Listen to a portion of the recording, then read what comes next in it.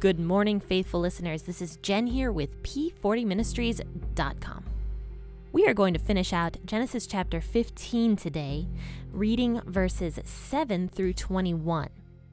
Now, we just learned that Abram was talking with God, and God came down to him and told Abram that he would be producing an heir from his own body.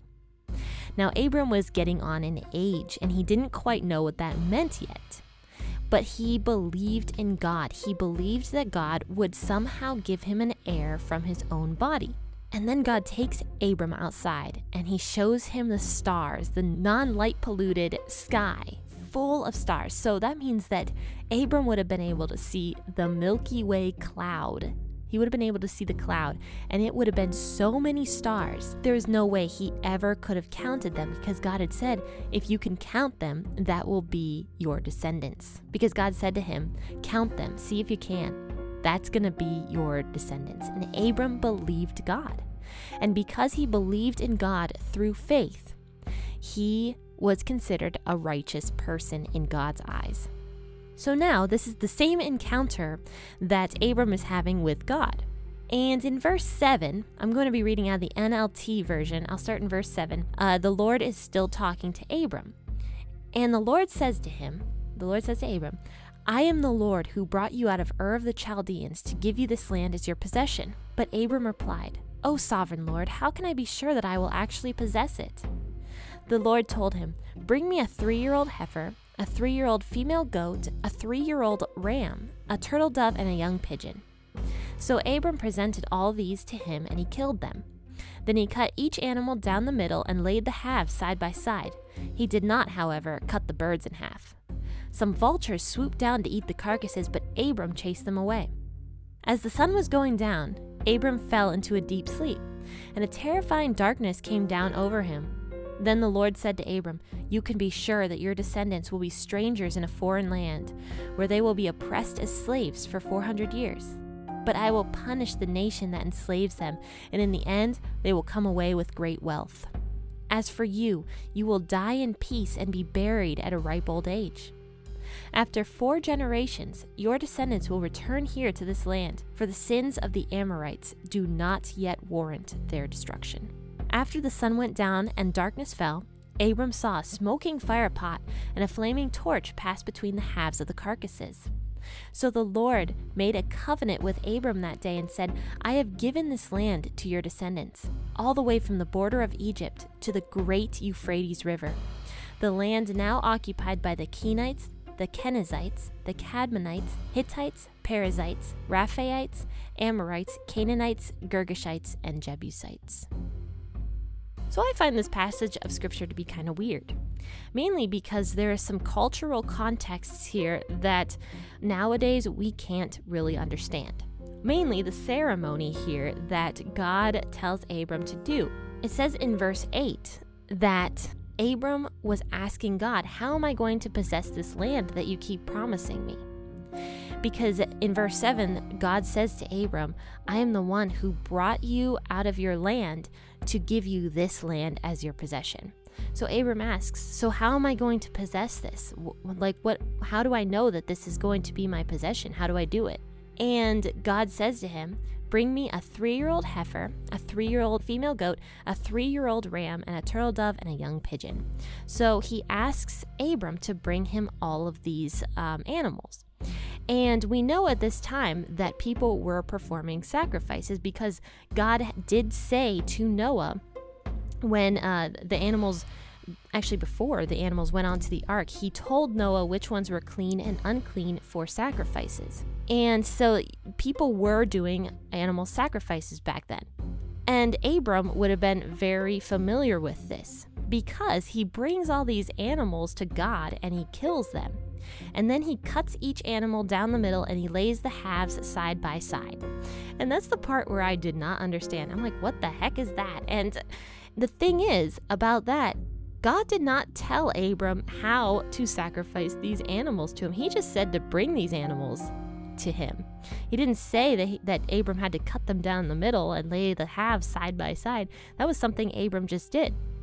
So it's possible that in the cultural context at this point was that was how they performed sacrifices. They cut the animals down the middle and gave them to God. I don't know. But Abram does this on his own. And this was something that was very important to him, because in verse 11 it says that Abram protects the carcasses. So he scares off these vultures that try to eat the carcasses, and Abram chases them all away. So he was protecting those sacrifices. So this was a cultural thing that Abram was doing here. So Abram then performs this ceremony to God, and I wondered why God had asked Abram to bring him these animals in the first place. Well, it's very possible that, firstly, this was a big moment in history, honestly, because God was now prophesying to Abram what was going to happen in the future to the Israelites. So this would have been a ceremony of something that God was revealing to Abram.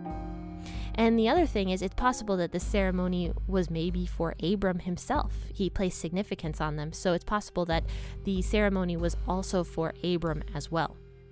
So then after the ceremony, the sun starts going down. And it's possible this happened for several days, because it was nighttime when God had asked Abram to look at the stars.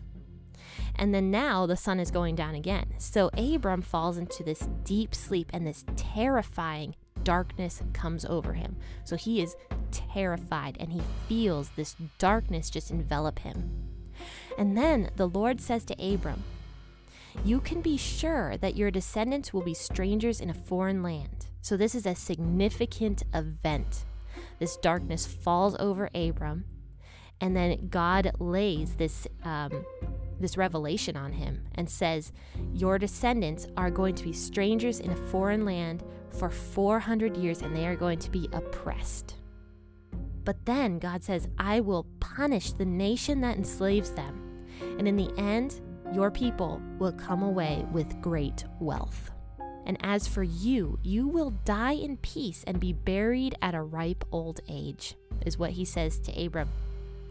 But God is telling Abram here that he is going to die at an old age and in peace. It says, "You will die in peace." I think that means no pain. He was going to live a long life and die in peace. This was God's way of loving Abram by giving him a sense of security with the way he dies. And then in verse 16, God continues talking. He says, "After 400 years or 4 generations, your descendants will return here to this land. For the sins of the Amorites do not yet warrant their destruction." And that is more of God's mercy. The Amorites were living in the land at that time, the land that God had promised to Abram's descendants. He says he's not going to give them the land yet, because the Amorites are not wicked yet. They might be wicked, but their sins do not warrant their destruction, because God knows all. He can see the entire picture. He can see past, present, and future. He knows what's going to happen, and he knows that the Amorites are going to continue to get worse and worse and worse, as all humanity does. That is a pattern since the beginning of time. So he knows that the Amorites are going to get worse, and he tells Abram that the Amorites are not going to be destroyed yet, because their sins do not warrant their destruction yet. So then, once again in verse 17, it says, "The sun goes down and darkness falls." So this has been 3 days now that God is talking with Abram.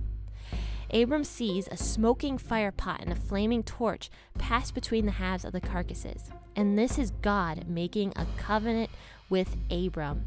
And he says, "I have given this land to your descendants, all the way from the border of Egypt to the great Euphrates River." So this is a really unique and interesting portion of scripture here. And join me on Monday. We will be talking about, let's see here, Genesis chapter 16, and something very interesting that happens between Abram and Sarai. I'm not going to give away too many spoilers for those of you who aren't sure of the story. Continue with me then, 6 a.m. And also go to my website, www.p40ministries.com/shop. And that is because my website store is finally open, and I have some really great designs that my sister and I have come up with to give you guys the best quality t-shirts. If you want to support P40 Ministries, go to my website and check out my t-shirt designs and my sweaters and hoodies, and support P40 Ministries that way if you so choose. And also be sure to sign up for the emails, because every single Saturday at 6:30 a.m. I publish a blog post on my website. So definitely go to p40ministries.com and check out all the great things that are happening at the website, and make sure to subscribe. And I am super appreciative of all of you guys. And as usual, I'm going to ask that all of you have a wonderful day, and happy listening, faithful listeners.